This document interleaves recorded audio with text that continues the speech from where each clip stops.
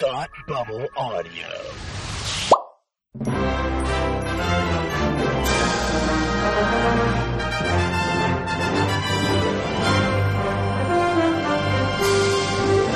Hi, and welcome to Academy Rewind, the fortnightly podcast where we take a look at the Oscars from years past. I'm Tim, and with me, as always, is my man who might actually be possessed by Pazuzu. Palmer, how are you today? I am not good. You're not good. No. I didn't go to 8 years of medical school to not be addressed properly. I'm sorry, Dr. Pazuzu. Thank you. You're welcome. She still has a slight touch of Pazuzu. That's a good... Is that a Simpsons episode? That's a Simpsons Yeah, episode, that's right? last year's, not this past year's, but I think the year before's Treehouse of Horrors. No, 2 years ago, because it was you were still at your old place. Oh, okay. See? That's how you determine time now. Yeah. What house I was living in. Yeah. At one point. That's good. Well, I'm glad that you are doing sort of good, that you have a touch of the Pazuzu. I'm doing well. We're here to talk about the 1974 Best Picture Oscar nominees. They are as follows: The Exorcist, The Sting, American Graffiti, A Touch of Class, and Cries and Whispers. Palmer, what won Best Picture? I'm pretty sure it was The Sting. The Sting is correct. It did win Yay! Best Picture. Yay! So let's do that one last, as we always do, and let's start with The Exorcist, directed by William Friedkin, written by William Peter Blatty, novel and screenplay, starring Ellen Burstyn, Max von Sydow, Linda Blair, and Jason Miller. This movie was nominated for Best Picture, Best Actress for Burstyn, Supporting Actor for Miller, Supporting Actress for Blair, Director, Cinematography, Production Design, and Editing. It won Best Adapted Screenplay and Sound.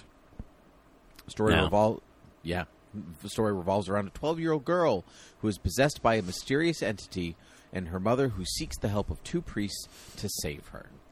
And a drunken director who randomly calls people Nazis. He sure does. William Friedkin. It was played by William Friedkin? No, it wasn't played by William. That would be great. I thought you were making a slander against William Friedkin.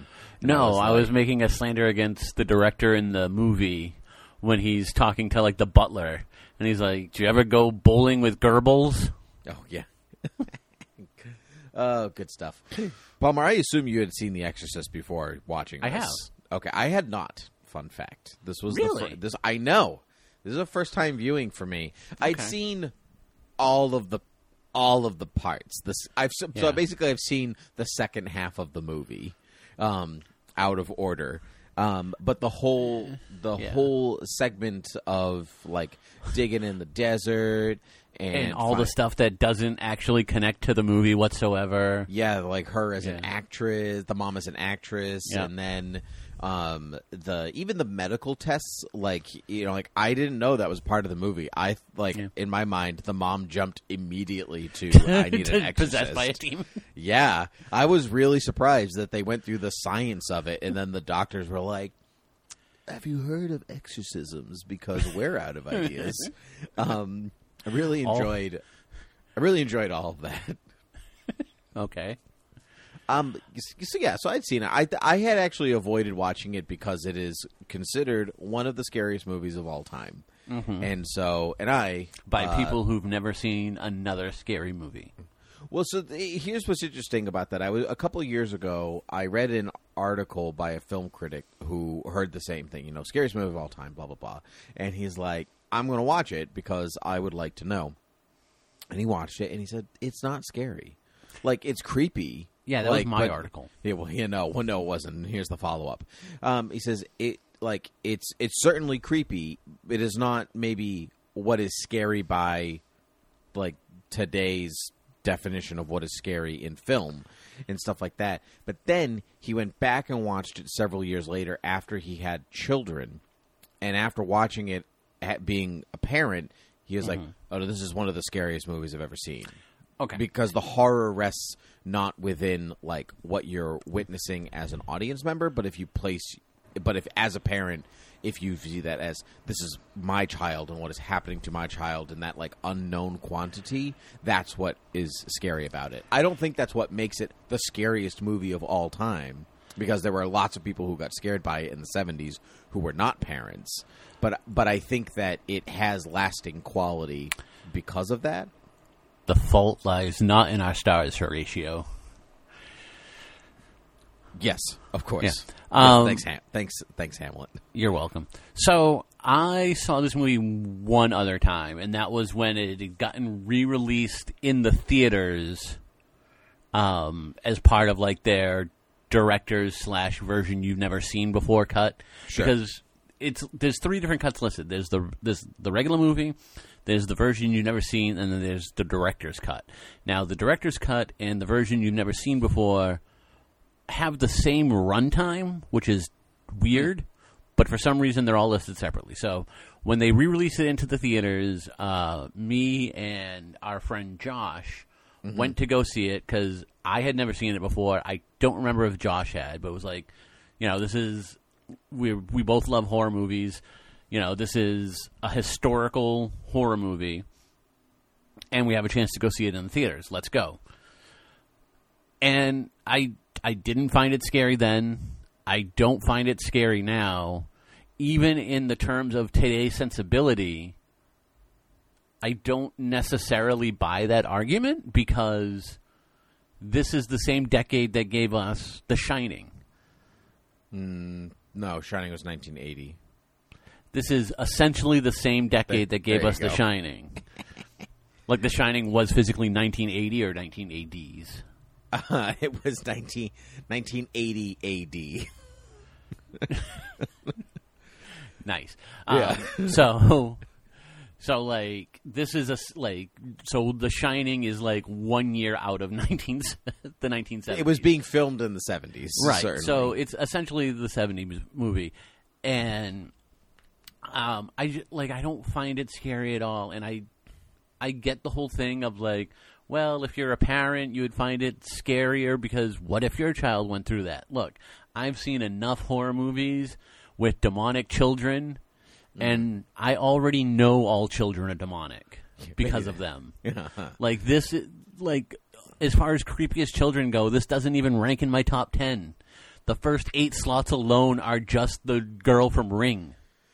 That's true. Although there is something incredibly disturbing about her going, "What a wonderful day for an exorcism." I don't know why that particular moment creeps me out, but I even watched it. Like I looped it back several times, and I was like, "No, that's just the line reading is excellent from like a lot of Candace McKenna. What's the person who voiced Pazuzu? It's in my fun fact. So okay. When I get to it, we'll. I'll tell you the name because I don't have it right in front of me. Okay. So I remember when I saw this in the theaters, like all the stuff with Regan being possessed, like her tirade of dialogue, I just found hilarious. And it wasn't like the typical like you laugh because you don't know what else to do. Sure. But it was just funny. Like, I still don't get why this is considered to be such a great horror movie. It's not a bad movie. I think it's very of its 70s. I find it very slow. Yeah, plotting. It is a little slow, but we've talked about this before, maybe off mic. I can't remember. I like slow horror movies. So do I. The Shining is slow. Yeah, the Babadook is slow. I like that kind of movie. Babadook I still haven't been able to get into, but there's definitely been a resurgence of the very slow burn horror movie. Look at James Wan stuff. You look at the Insidious and the ones with the other ones with Patrick Wilson. Conjuring universes. Like you take those 2 universes alone, and there's a bunch of slow burning horror. There's ways to make it work, but I feel like this the first half of this movie is like 5 different things that they throw on screen to maybe give you the reasoning behind her possession. Yep. Like, oh, they found this thing digging in Cairo. Oh, she found a Ouija board. Were they in Cairo? I thought they were in. I thought they were in Iraq. I think they're in Iraq. I naturally Or assume Iran. every historical dig site's in Cairo. It's not. It's not. I'm pretty sure they're in Iraq. But Actually, I thought they were in like Jerusalem or Israel, just because of the nature of the rest of the movie. I will look it up. Yeah, and I think the acting's good. I think Max von Sydow is really good. Although, like at the beginning when he finds the relic, They're in Iraq, the ancient city of Hatra in Iraq. Okay. At the beginning, you're kind of led to believe like his declining health is due to finding that little statue, but he didn't look good before that. Like, I don't know how this guy is on an archaeological dig. Well, the dig is supposed to be in the 1950s, and so it's 20 years later. Right, because that's where. I mean, but he already looked bad, like at the dig site. Like walking from where he was to there. Sure. Like, Actually, that first scene of him like getting up and taking the corner, I was like, "Ooh, are you gonna make it?" Like that was my first reaction. Maybe I'm just used to Max von Sydow like being old, but I mean, he looked. I mean, he's like Richard Harris, right? He looked old years before he was actually old. So by the time he got to that age, he looked the same still. Yeah. And yeah, the dig takes place 20 years previous because that beginning part is where the movie Dominion and the Exorcist prequel take place. Right. Like, I believe it even starts at the same dig site. Yes, because I have seen. It's weird. Right. I have seen that movie, but I've not seen this movie. I had not. Isn't that strange? The chicken or the egg? Yeah. Well, I saw Dominion in the theater. I don't know why exactly, but usually prequels like you can walk into and not have to see what came before it sometimes. Exactly. I think you're right in a lot of places with The Exorcist. I do think that it's a film that deserves its credit for changing the genre, right? It's one of those films like horror movies before The Exorcist where it's like you have Psycho, which changed the horror movie, and then you have The Exorcist, which changed it again, right? That's the next equivalency upward. So I think like a lot of what we see in this film is blasé now because it's been done so often. Mm-hmm. But Exorcist is one of those first of its kind movies. Yeah, I'll have to do some looking into horror movies pre-Exorcist and get back to you. Yeah, because before this, you're looking at like Hammer films, and like Hammer time, and I thought Hammer was like mid-70s. Mid-70s? I thought Hammer was 67, but either way, yeah. Like even some Hammer films, like there's like a good chunk of blood and gore and whatever else. So like but The Exorcist is like raunchy in comparison, right? Some of the stuff that Regan does as by influence of Pazuzu. So. But I did it. I enjoyed this film quite a bit. It's probably one that I would even watch again, even like if I was like so struck, maybe because I didn't find it overly scary. So like honestly, I think I still find Jaws scarier than I found The Exorcist. If that like is a good equivalent. Like that movie still makes me jump in places. Ooh. Yeah. What to all the film executives that listen to the podcast? Give me a call. Possessed Shark. Isn't that just one of the Sharknadoes? Shut up, you. Yeah. Or Deep Blue Sea, or no, like that's that. Scientific. That's scientifically. Oh, that's right. They shark. made their brains larger. Yes, that's right. How I silly want a of me. possessed shark. Pazuzu inhabited shark. Okay, excellent. I'm on board. I'd watch it. Why not? Get me Max von Sydow. Oh goodness, he's dead now, so you can't. Okay. Well, he's dead in the movie too, so it's fine. He died in March of this year. Yeah, he did. Yeah. Damn it. He was like, "What? 2020 I have to just quarantine? taking Screw this." Just taking more people. I mean, he was 90, so I mean, he didn't want to quarantine. Is what it was. That's right. I'm looking at a picture of him from 2016, and he looks the same as he did from 1973. It's pretty amazing. I mean, maybe makeup and stuff, but still pretty amazing. To be fair, I had joked prior to his death, like in January of this year, because I think we were watching either another thing with Max von Sydow or something, and I was like, has anyone ever seen Max von Sydow and the guy from Sound of Music in the same place? Oh, Christopher Plummer? No, they do look a lot alike, though. Yeah. But Christopher Plummer has won that war, I guess. So, anyway, give me Max von Sydow's final words were, thank God Christopher Plummer is still alive. Yep. It's just like Jefferson and Adams. John Adams. That's exactly what I was thinking. That's great. All right. The scene where Regan projectile vomits as Father Karras only required one take. The vomit was intended to hit Jason Miller in the chest, but the plastic tubing misfired, hitting him in the face. His reaction of shock and disgust while wiping away the vomit is genuine, and Miller admitted in an interview that he was angered by the mistake. Yeah. Well, there you go. It's great, though. Great pea soup scene. It's so once you know it's pea soup, it's really hard not to look at it as that. Like you can, the viscosity of it is just pea soup. But that's okay.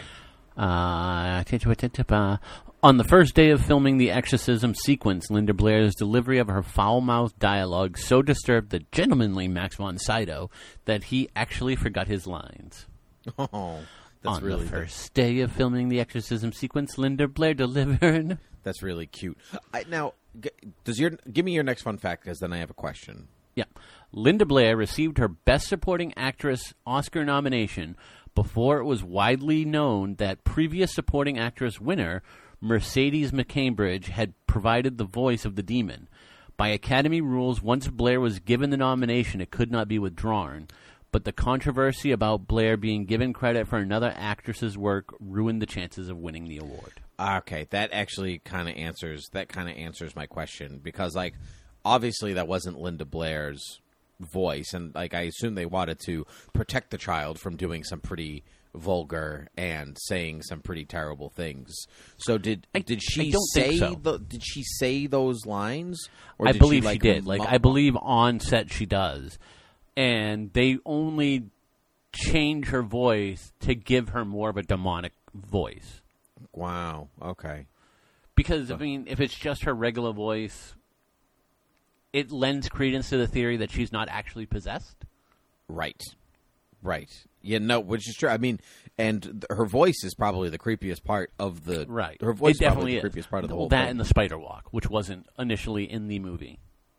Oh, okay. The spider walk was the main sequence of the version you've never seen before. Gotcha. Yeah. Okay, well, there you go. That's it. All right. Let's move on to American Graffiti, directed by George Lucas, written by George Lucas, Gloria Katz, and William Huke, starring Richard Dreyfuss, Ron Howard, Paul Le Mat, Charles Martin Smith, Cindy Williams, Candy Clark, and a brief appearance by a 29 turning 30 Harrison Ford. The movie was nominated for Best Picture. 29 going on 30, Harrison Ford, what are you doing? Is Harrison Ford one of your fun facts in here? Do you have a Harrison Ford? Harrison Ford is always a fun fact, but no. He was offered $450 a week or something like that to be in this movie. In 1973, which is a good. And he was like, "That's too much. That's too little money." Yeah, that's exactly. Yeah, that was too little money. Here's $500, and you're like, okay, because he was making money as a carpenter. He's like, I need to feed my child. So anyway, this movie was nominated for Best Picture, Supporting Actress for Candy Clark, Director, Adapted Screenplay, and Editing. This movie won 0 awards. It's the only movie of these 5 movies that didn't win any awards, which is kind of a bummer.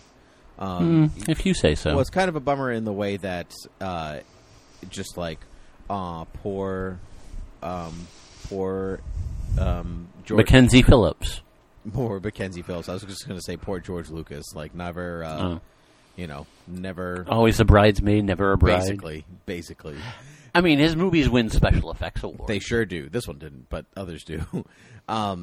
Anyway, this movie is about a couple of high school grads who spend one final night cruising the Strip in Modesto, California with their buddies before they go off to college. It is American Graffiti invented the I'm going to hang out as a teenager movie. It is one. It's like kind of the first of it. It's kind of like The Exorcist. It's kind of the first of its kind, which is pretty cool. Palmer didn't like this movie. I can tell. No, because it was about nothing, right? Right. Yeah, it's the same reason you don't like Seinfeld. I love Seinfeld, actually. This movie is very nostalgic, and even for a time that you weren't alive for, it's nostalgic. This is essentially George Lucas's version of being overly nostalgic to his. That is correct. This is literally what George Lucas did when he was their age, where he drove around in nice cars and they got burgers in and circles, hung out doing nothing, and they just got burgers at 1:00 in the morning and hung out and drag raced and that was that was it. It's funny because it's you said I joke that it's nostalgic for a time that you didn't grow up in, but watching this movie, I was nostalgic. It creates an actual sense of nostalgia for something that you weren't a part of, which I think is pretty cool. See, I think the best thing that this movie does is the production department is on point. The cars, the look, the feel, the music, all great. The biggest thing that ruins this movie is the lack of script. Well, it's George Lucas movie. What do you want? Nope. Star Wars. That's great. This is what he did, but right before. This was his movie right before Star Wars. I do agree that this movie is really about. I mean, it's not really about nothing. It's about Richard Dreyfuss, who is his search for love before he goes off to college, and Ron the next day, right? And then Ron Howard breaking out of his childhood acting mold and being a jerk.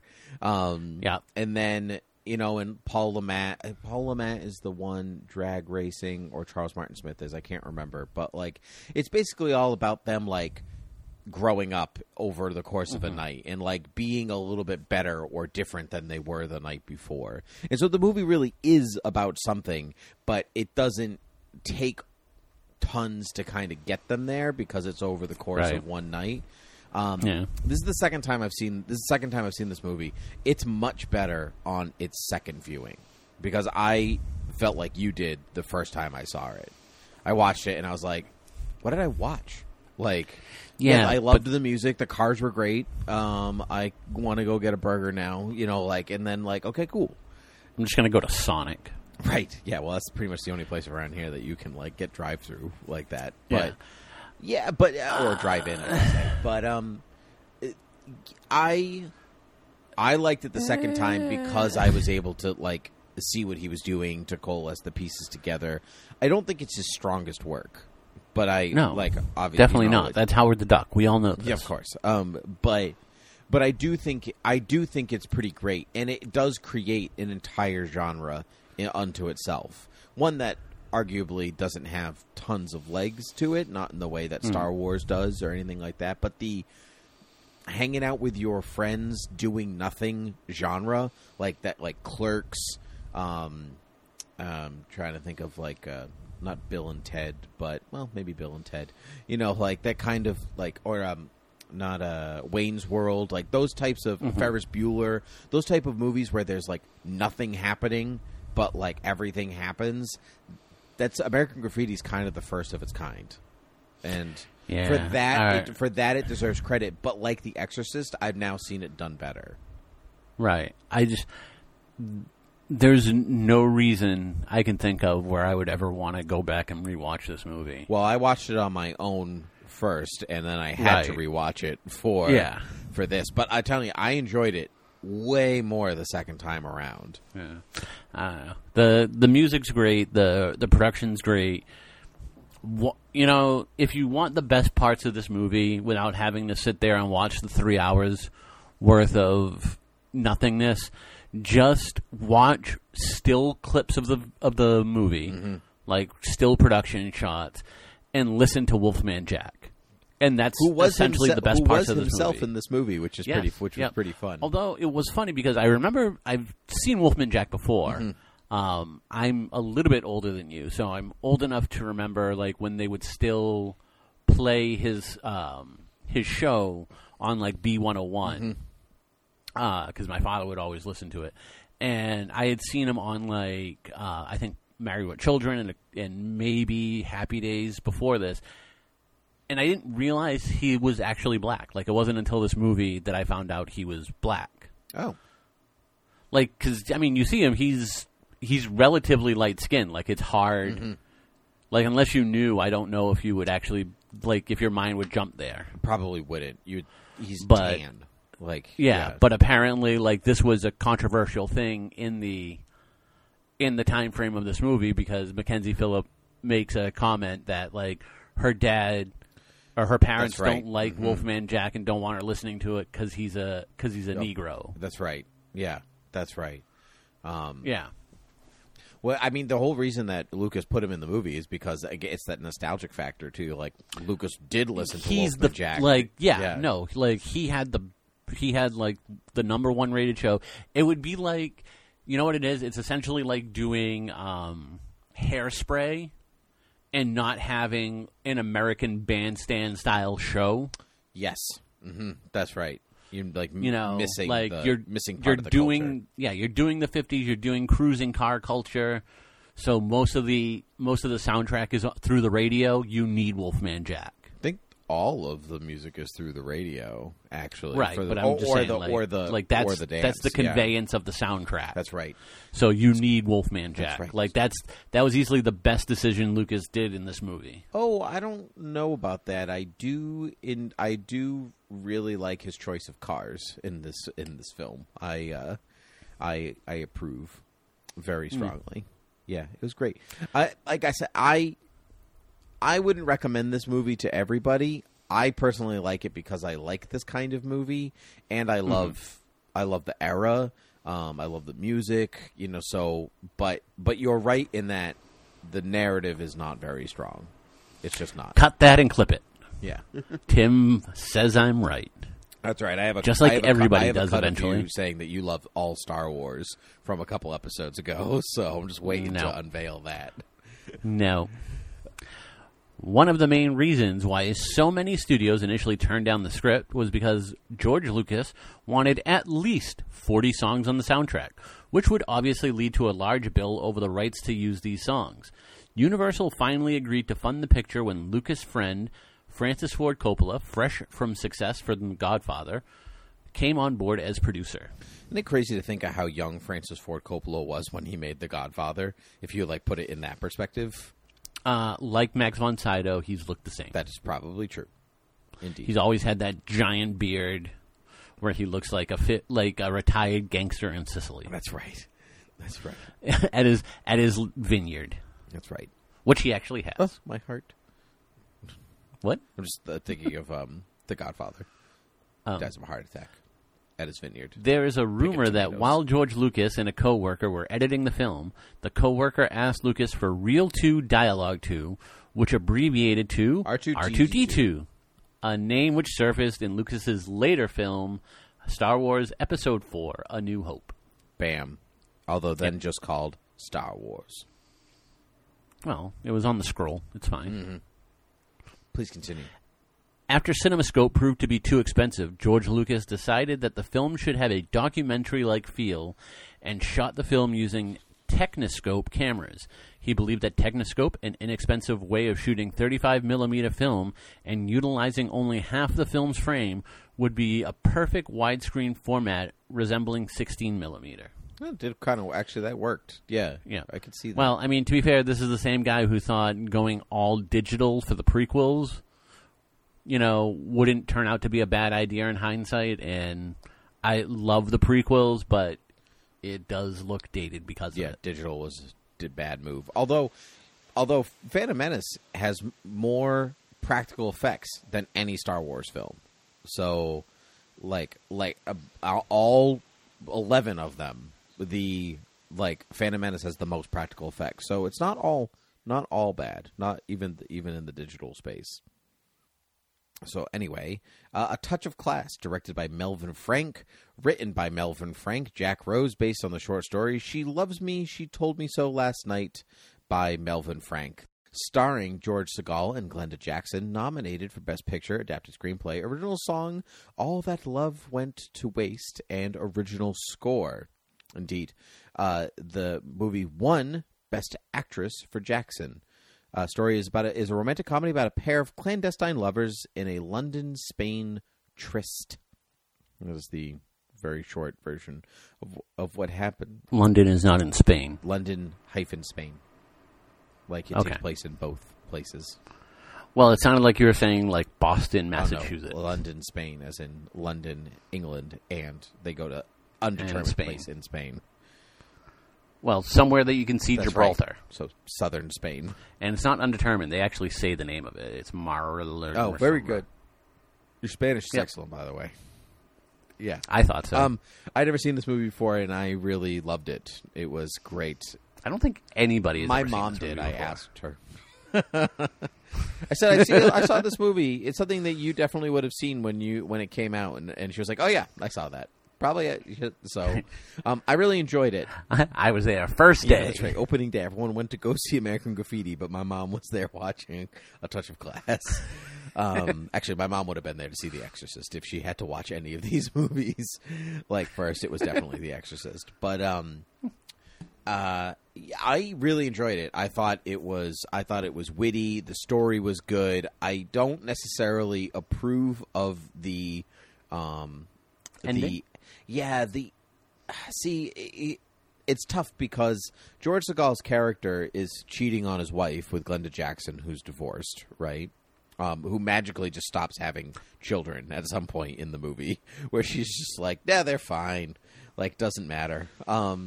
And the thing about it is that there's really like George Segal is just cheating on his wife, who is by all accounts lovely. Like there's really nothing like she's not a terrible monster. There's like no like he's just actually really selfish and a bad husband and father, and you're supposed to be on his side like because he's the star, I guess, but and because he's witty and charming and all these things, but you can kind of see, like, it ends on this melancholy note of him and Glenda Jackson not being together because, like, they get so worn out of this tryst that they're involved in.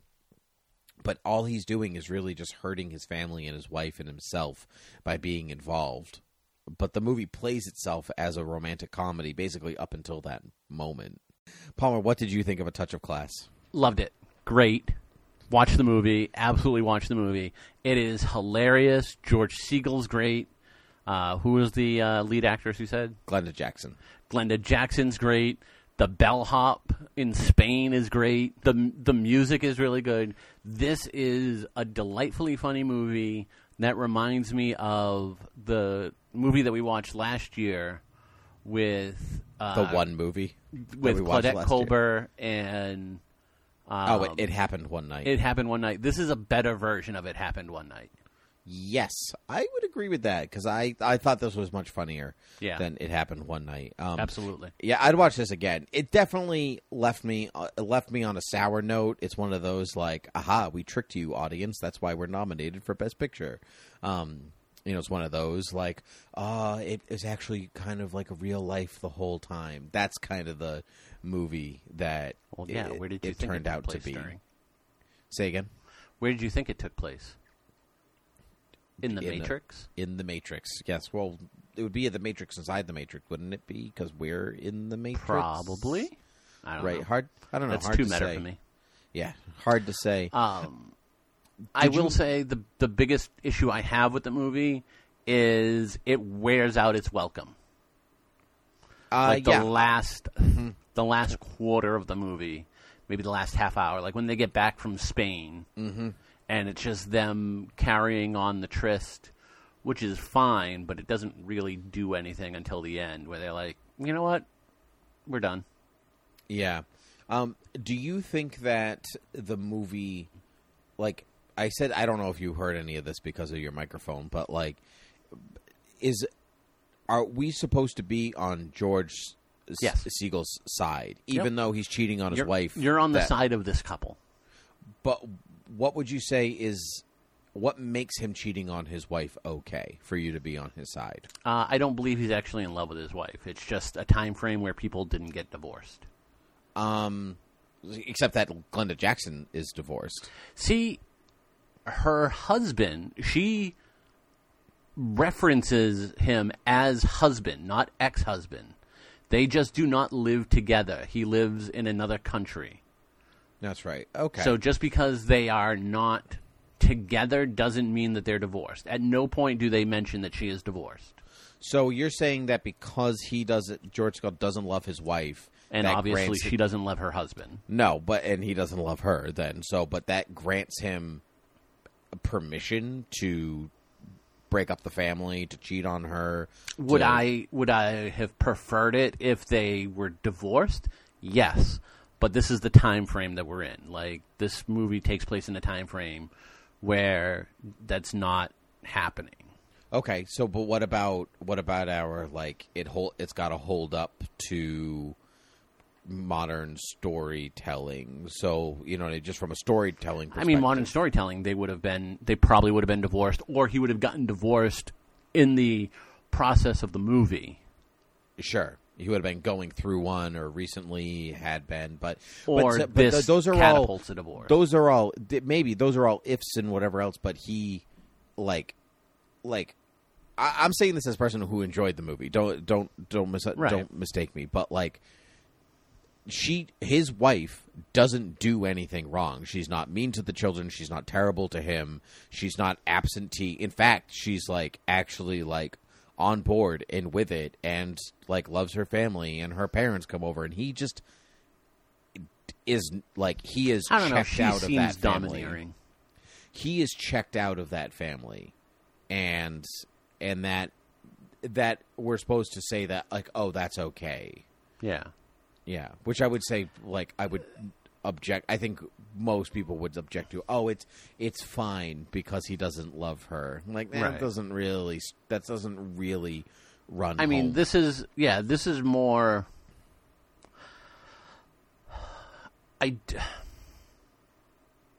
This is more of a. I don't want to say morality question.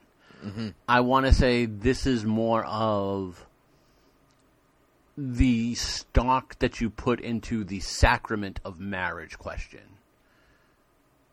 Sure. Because let's just say that we take out the religious implication of marriage.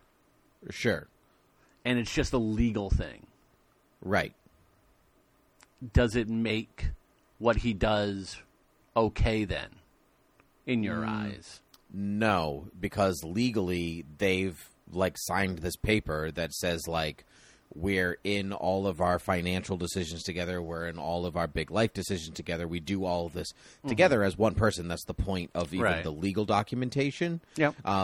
And so like for him to split his time then off with somebody else, he's actually foregoing those decisions, even just being in a mutually respecting relationship where we don't necessarily flat out know he's putting off those decisions.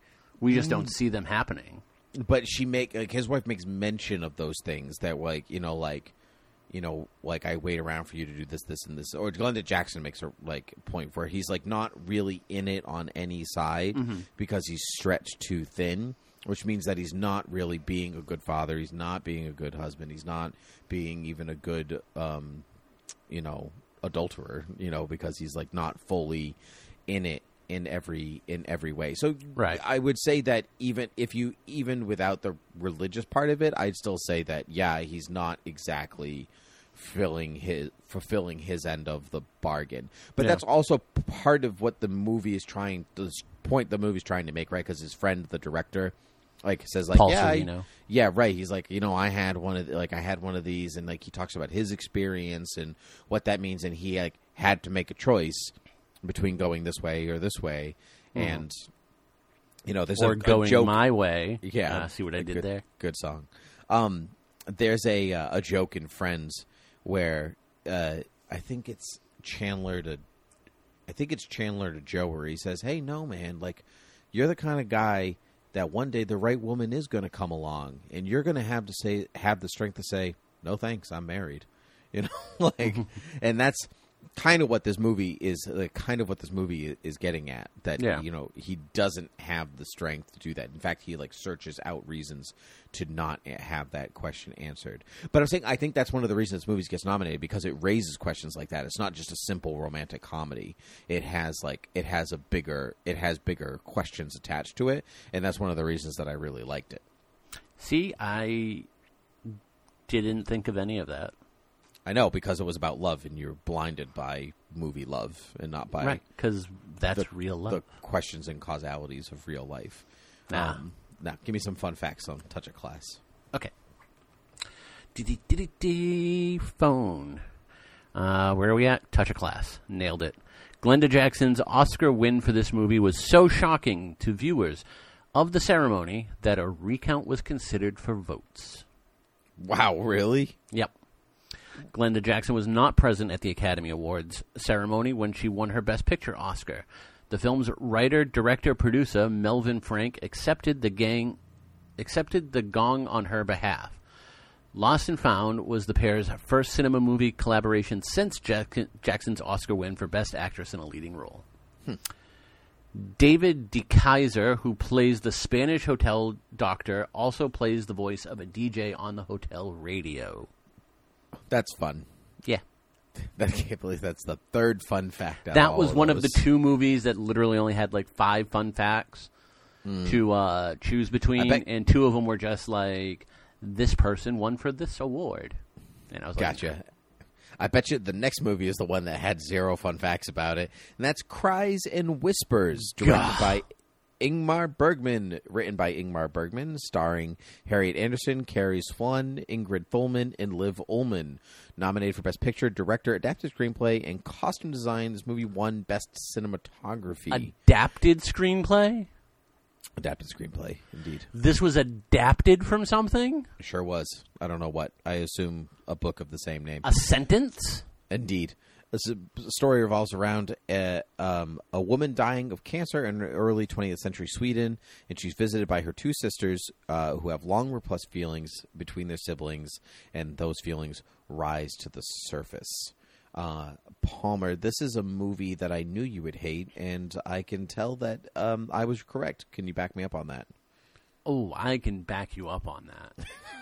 Like, I don't know what was going on in this movie. Who thought that this movie should ever be adapted, let alone created in the first place?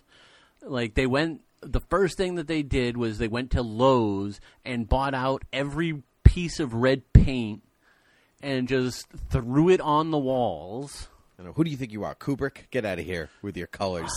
Yeah.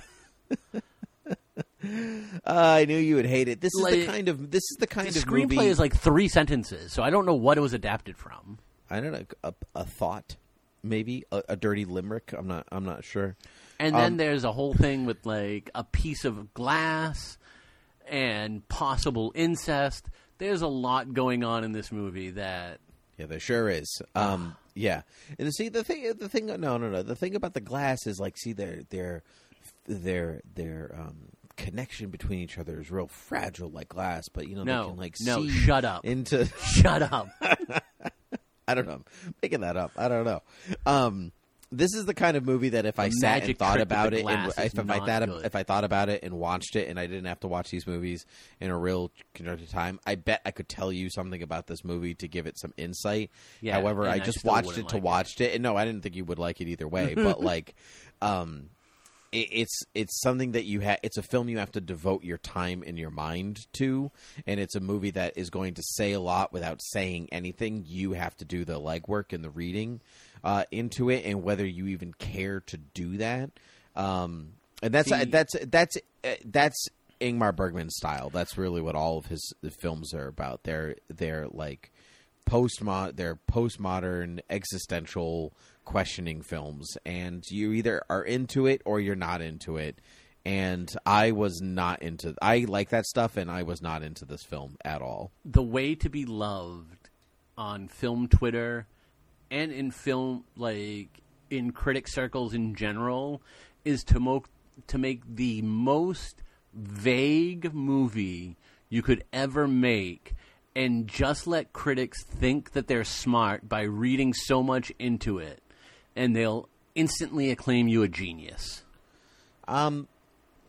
It's not exactly far off. I think that if there's, this movie actually would say, like, let's proves that. But I think there are movies that are so vague or stories that are so vague that you like it goes nowhere. You think you need a bit more of a bridge to connect there. But this like movie, a bridge over troubled waters. Indeed. So, like, let's say The Exorcist. The Exorcist is popcorn fun that gets nominated for Best Picture, right? Popcorn it's not fun? It's. I mean, you know what I mean, though. It's not like it's a movie designed to entertain you, to scare you, right? A Touch of Class or American Graffiti, The Sting. These are movies that are all designed to first entertain you. Yeah, I think those are your better options. I think The Exorcist does stuff.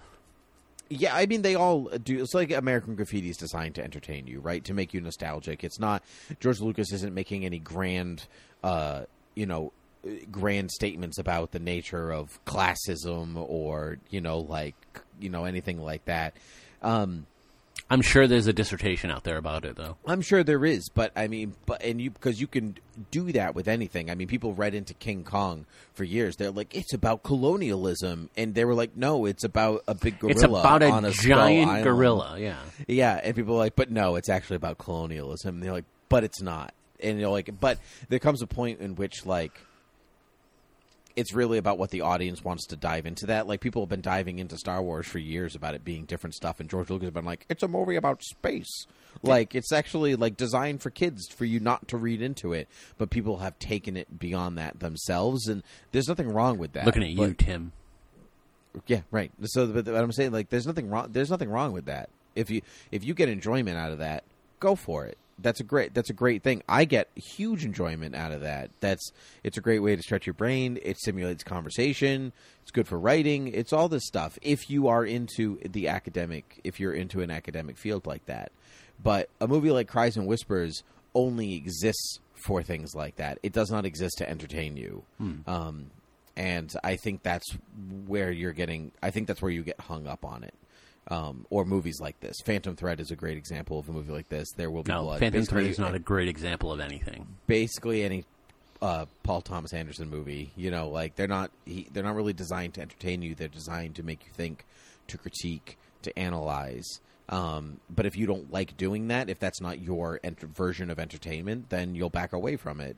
But I don't think Cries and Whispers. Is a great example of a movie that can be both entertaining and a movie that you can analyze. Nah, this is very true.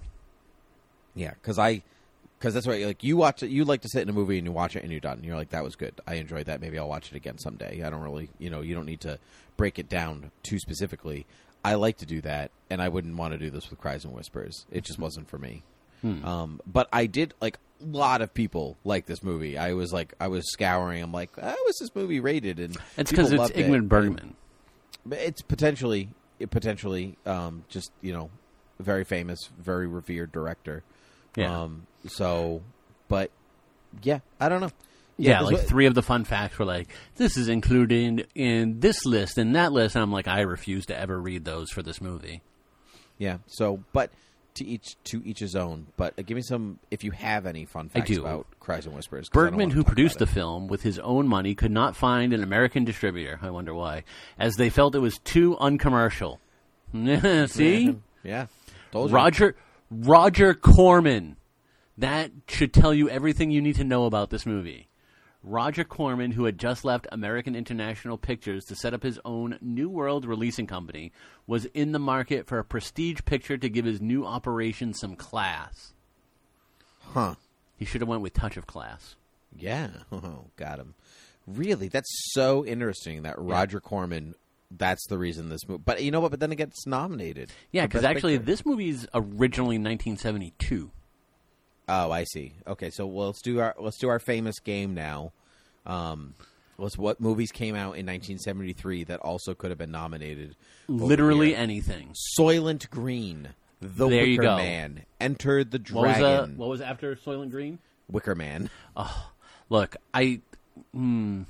Enter the Dragon, Yeah. The Holy Mountain, Fantastic Planet, Westworld, Nope. Disney's Robin Hood, Nope. Serpico, Mean Streets, Walking Tall, The Long Goodbye, The Way We Were, Ooh. Live and Let Die, The Yeah. Jackal, Jesus Christ Superstar. Nailed it. Should have gotten nominated. Gotcha. I knew I'd find one. I knew I'd find one. Ingmar Bergman's Scenes from a Marriage, Oh, Jesus. Godzilla versus Megalodon, There you go. Charlotte's Web, Okay. A Charlie Brown Thanksgiving. Yep. I'm running out of movies. There's 4 movies right there that should A have Doll's been. House. Don't Be Afraid of the Dark. Yeah, I'm basically out now. Yeah. Scream, Blackula Scream. Nailed it. That's the Yeah. one. Legend of Hill House came out in 1973. Yes. The Mansion was the film. The Mansion where the film was No, shot. I'm sorry. Battle for Planet of the Apes came out in 1973. That's the one that should have been nominated. Everybody else go away. The mansion where the film was shot, Taxinge Nasby, had not been inhabited for years, and the repainting of the walls with glossy red paint and the half-run-down condition of the place meant that it had to be extensively renovated by the new caretakers. Huh. Okay. Ingmar Bergman explained the use of the color red in his film Cries and Whispers is an exploration of the soul, and ever since childhood, I imagine the soul to be a damp membrane in varying shades of red. Wow. So anybody that's ever read into this movie, they'll be like, the red is passion, the red is lust, the red is No, violence. the red is this, Bergman the just red being is, crazy. is membrane. The red is your membrane. Yep. Well, okay then. So there you go. See, that's why auteur theory is very important, because the author tells you what the movie actually is, as opposed to, going off whatever. It's only after they die, and if they've never said anything about what it is, can you say, like, oh, it's about this. They don't know what they're talking about. That's like, Tolkien was like, The Lord of the Rings is not about World War II, and everyone's like, but it is. He's like, it's not, and then he died, and everyone was like, it's about World War II, everyone. No. Listen, he's dead. He can't tell us otherwise. And then he came back to life. Get me a Ouija board. A Ouija board? A Ouija board. Do you know what a Luigi... Do you ever watch that video I sent you? Sure. When there's like a guy online that like people are just asking in forums like anything about Ouija boards, but nobody knows how to spell it. So he just reads out their questions. Like, does anyone know about a Luigi board? A Luigi board? A Gawidja board? Has anyone ever worked with a Gawidja board? It's hilarious. It's so good. I'll send it to you again so you can watch it. Okay. Okay, last movie, The Sting. Directed by George Roy Hill, written by David S. Warren, starring Paul Newman, Robert Redford, and Robert Shaw. Nominated for Best Actor for Redford, Cinematography, and Sound. This movie won Best Picture, Director, Adapted Screenplay, Production Design, Costume Design, Editing, Original, and Adapted Score. This movie revolves around two grifters, played by Redford and Newman, as they pull off the ultimate con against Quint, a.k.a. Robert Shaw. Irish Quint, I should say. Irish Quint. Yep. Irish Quint. Irish Limpy Quint.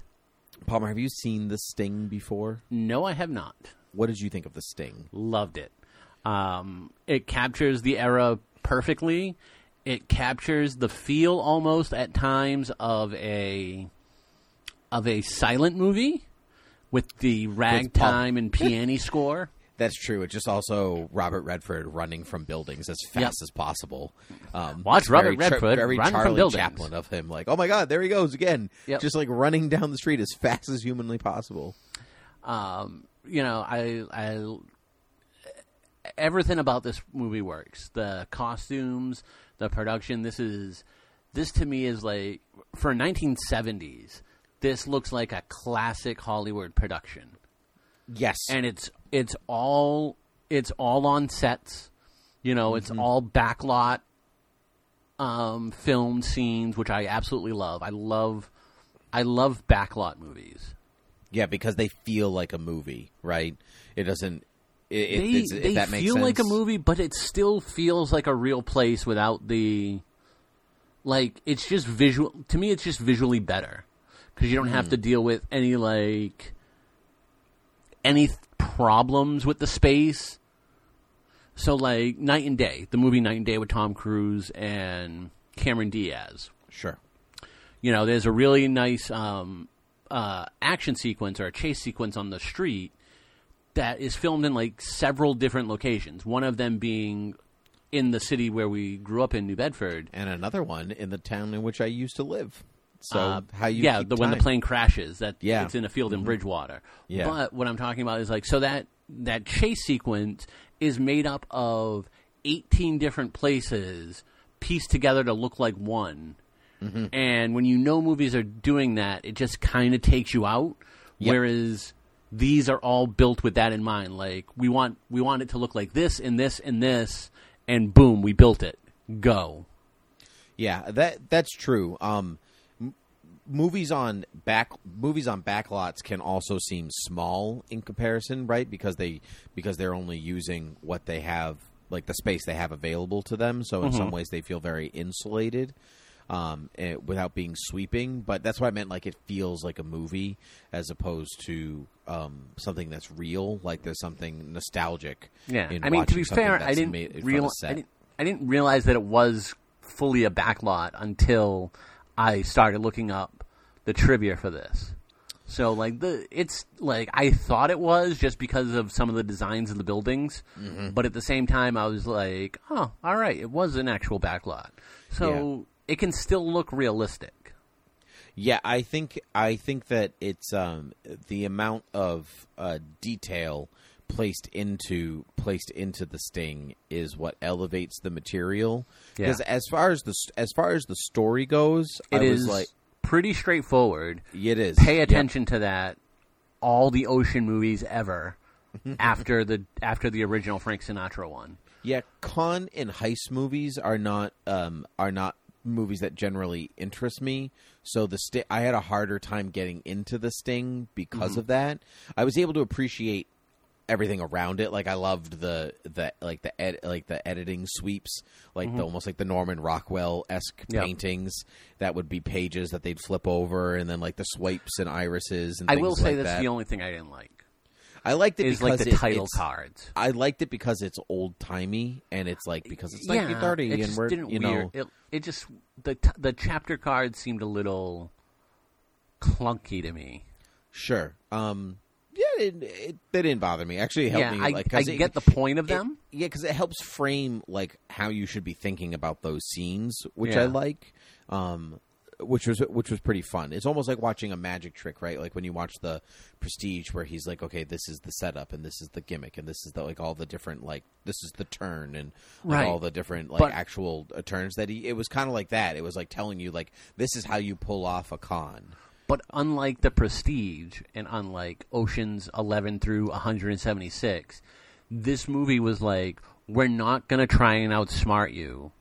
We're just going to entertain you. And it makes it more entertaining when the movie plays level with you than to be like, we hid this information just to be able to do this surprise thing at the end. That works in some movies. I've never liked them in the Ocean movies. Right. But like something like the Prestige, I think it works in. Well, the Prestige is designed for you to because there's a difference between a fair play mystery and a clueless mystery. Right. This is not really a mystery because you're watching them set it up, but like this is a there's only like one small mystery that you kind of see. That's right, but the Prestige is a clueless mystery. Like Right. It gives you some of the clues, but there are some that you are there are some answer or Ocean's 11 that like is a better example. Like you're just not privy to that information until the time comes. We've held that back from you. But yeah, I enjoyed this. I enjoyed all of it except for the fact that it was a con movie, just because that's not where my interest lies. But I don't think any of it was done poorly. It was all great. Just as a personal preference, this is not the genre of film that I care for. Yeah, I don't typically like heist movies or con movies to an extent. This is definitely... I absolutely... Like, I would watch this movie again in a second. This movie is just done so well and so enjoyable that I can overlook... Like, I've always said, like, the hardest thing when it's stuff like this, where I'm supposed to be rooting for the guys breaking the law, is you have to get me to actually want to root for them. And this movie does it, because they're not really ripping off... And I think it's because they're breaking the law, but they're not ripping off decent people. That is correct. Right. They're ripping off someone who is essentially a racketeer and is very illicit. So, I'm fine with this. Yeah. How did you like the trio, the Redford, Shaw? Yeah, and they Newman? were all really good. And I had I knew Shaw was in the movie, and I'd actually kind of forgotten that he was playing the Irish guy. And it was like about a third of the way or a quarter of the way in the movie, I was like, oh, that's Shaw. But initially, I didn't realize it was him, which I thought was really good. But I think Shaw does really well here, and I like seeing... Shaw going from playing this then to playing Quint. It's a similar character in the way of it's Shaw, like he doesn't really change his affectations, but it's different enough for me to see a range. That's a good point. I think there was a reason that Shaw wasn't nominated for this. I've seen him better in other things. He was better in the Man for All Seasons, and he's better in Jaws and things like that. But I enjoyed him. I thought Redford was particularly good. I can certainly understand why he was nominated, because he was truly, truly excellent. But how about you give me some fun facts for these movies? Fun facts. George Roy Hill made choices that would utilize certain stylistic techniques of the 1930s. For instance, he used the old-fashioned Universal logo, immediately invoking a nostalgic tone. He also employed such devices as editing swipes to transition between scenes and iris shots, all stylistic choices that would help place the movie in the 1930s time frame. Huh. Well, there you go. As he researched old Hollywood gangster films of the 1930s for inspiration, George Roy Hill noticed that most of them didn't use a lot of extras in the scenes. For instance, Hill said in a quote to Andrew Horton's 1984 book, The Films of George Roy Hill, no extras would be used in street scenes in those films. James Cagney would be shot down and die in an empty street, so I deliberately avoided using extras. Huh. Interesting. That's something they're going to have to start doing because of COVID-19. They're going to have to learn. They're going to have to do that lesson all over again. No, just digitally. Oh, yeah. According to Paul Newman, one afternoon of friendly drinks together triggered a series of competitive practical jokes between him and George Roy Hill. Hill invited Newman to his office for a drink one afternoon. Just before, however, Hill told Newman that he had no beer or vodka and asked him to pick some up. Newman agreed. Later, Newman sent Hill a bill for $8. Hill responded to the bill by sending Newman a 3-page letter about the nature of friendship and how Newman had abused it. Newman responded to that by cutting Hill's desk in half with a chainsaw, leaving a note that said, "This isn't about friendship, it's about $8. I may detonate the entire bungalow next time, so I wouldn't mess around." Later, Newman received a bill from Universal to the amount of $800 to pay for damage to the desk. Newman never paid. Wow, what a love jerk! It. No, that was all in good fun. I know. I'm just teasing. I'm just teasing. I'm going to do that to you one of these days. Oh no, my trailer. I don't have a trailer. Oh well. All right, Palmer, that was great. You can find us at Academy Rewind on Twitter, and Timothy PG-13 Gmail at Academy Rewind, which we don't check. You can rate and review us on iTunes and find us all of the places podcasts can be found. Patreon.com/ThoughtBubbleAudio to support all Thought Bubble Audio shows, and of course ThoughtBubbleAudio.com to check out all other Thought Bubble Audio shows. Palmer, let's do the 1974 Rewindies. Okay. Okay. Rapid fire. Go. Rapid fire. I'll go first, then you go. Supporting actor, Jason Miller for The Exorcist. Max von Sydow for The Exorcist. Cool. Supporting actress, Candy Clark for American Graffiti. Anyone but Candy Clark for American Graffiti. No. This was tough because I couldn't like. I'm going to give it to. I'm going to give it to Mackenzie for The Exorcist. See, I didn't know we were allowed to do that because I did have Linda Blair as like the stand-in, but she wasn't. But like, I guess she wasn't. I mean, the movie. she is part of the movie, and You're right. All our rule is it's got to be the movie. You're right. All right, I actually changed my answer to Mackenzie for The Exorcist because that was my choice. Yeah. Production design, The Sting. Yes. Costume design, The Sting. Yep. The Sting. Makeup, hairstyling, The Exorcist. Exorcist. Yep. Music, American Graffiti. American Graffiti. Because it doesn't have to be. It doesn't. Yep. Yep. Actually, we call that the Palmer loophole. That's right. Actually, in this one, it's adapted and original score. That was one of the categories. So I'm counting. Nice. Even in the 1973 year, it's okay. 1974 year. Visual effects, The Exorcist. Exorcist. Cinematography, American Graffiti. The Sting. The Sting.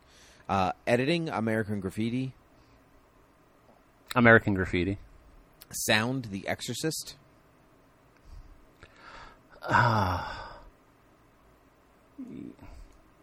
American Graffiti. Exorcist I found to be too wobbly. I was close with American Graffiti. I was almost there with that one. Best actor, Robert Redford. George Segal. George Segal. Yeah, good choice. He was great. Best actress, Glenda Jackson. Glenda Jackson. Best writing, I'm going to give to The Exorcist. The Sting. Yeah. And best picture, The Exorcist. The Sting. The Sting, yeah. I think The Sting might be a better picture, like, overall. Yeah, it's slightly better. You know what it is? It's slightly better overall than, in my mind, A Touch of Class, because The Sting, it was 2 hours, give or take, just a shade over 2 hours, but it filled the time frame, and it didn't linger like I felt A Touch of Class did at the end. Yep. So, like, that last half hour of A Touch of Class, or what felt like a half hour, it could have been 15, 20 minutes for all I know. Yeah.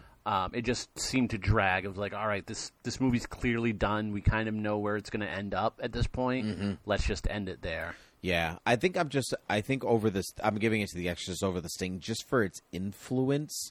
Even though I think maybe The Sting is a slightly better film, I think The Exorcist's like legacy deserves recognition in its own way. And then I mean, the nomination is what gives it its legacy. That's true. That's true. But then for me, just personal enjoyment. Which is fine. So yeah, but these were the 4 out of 5. Really, solid lineup.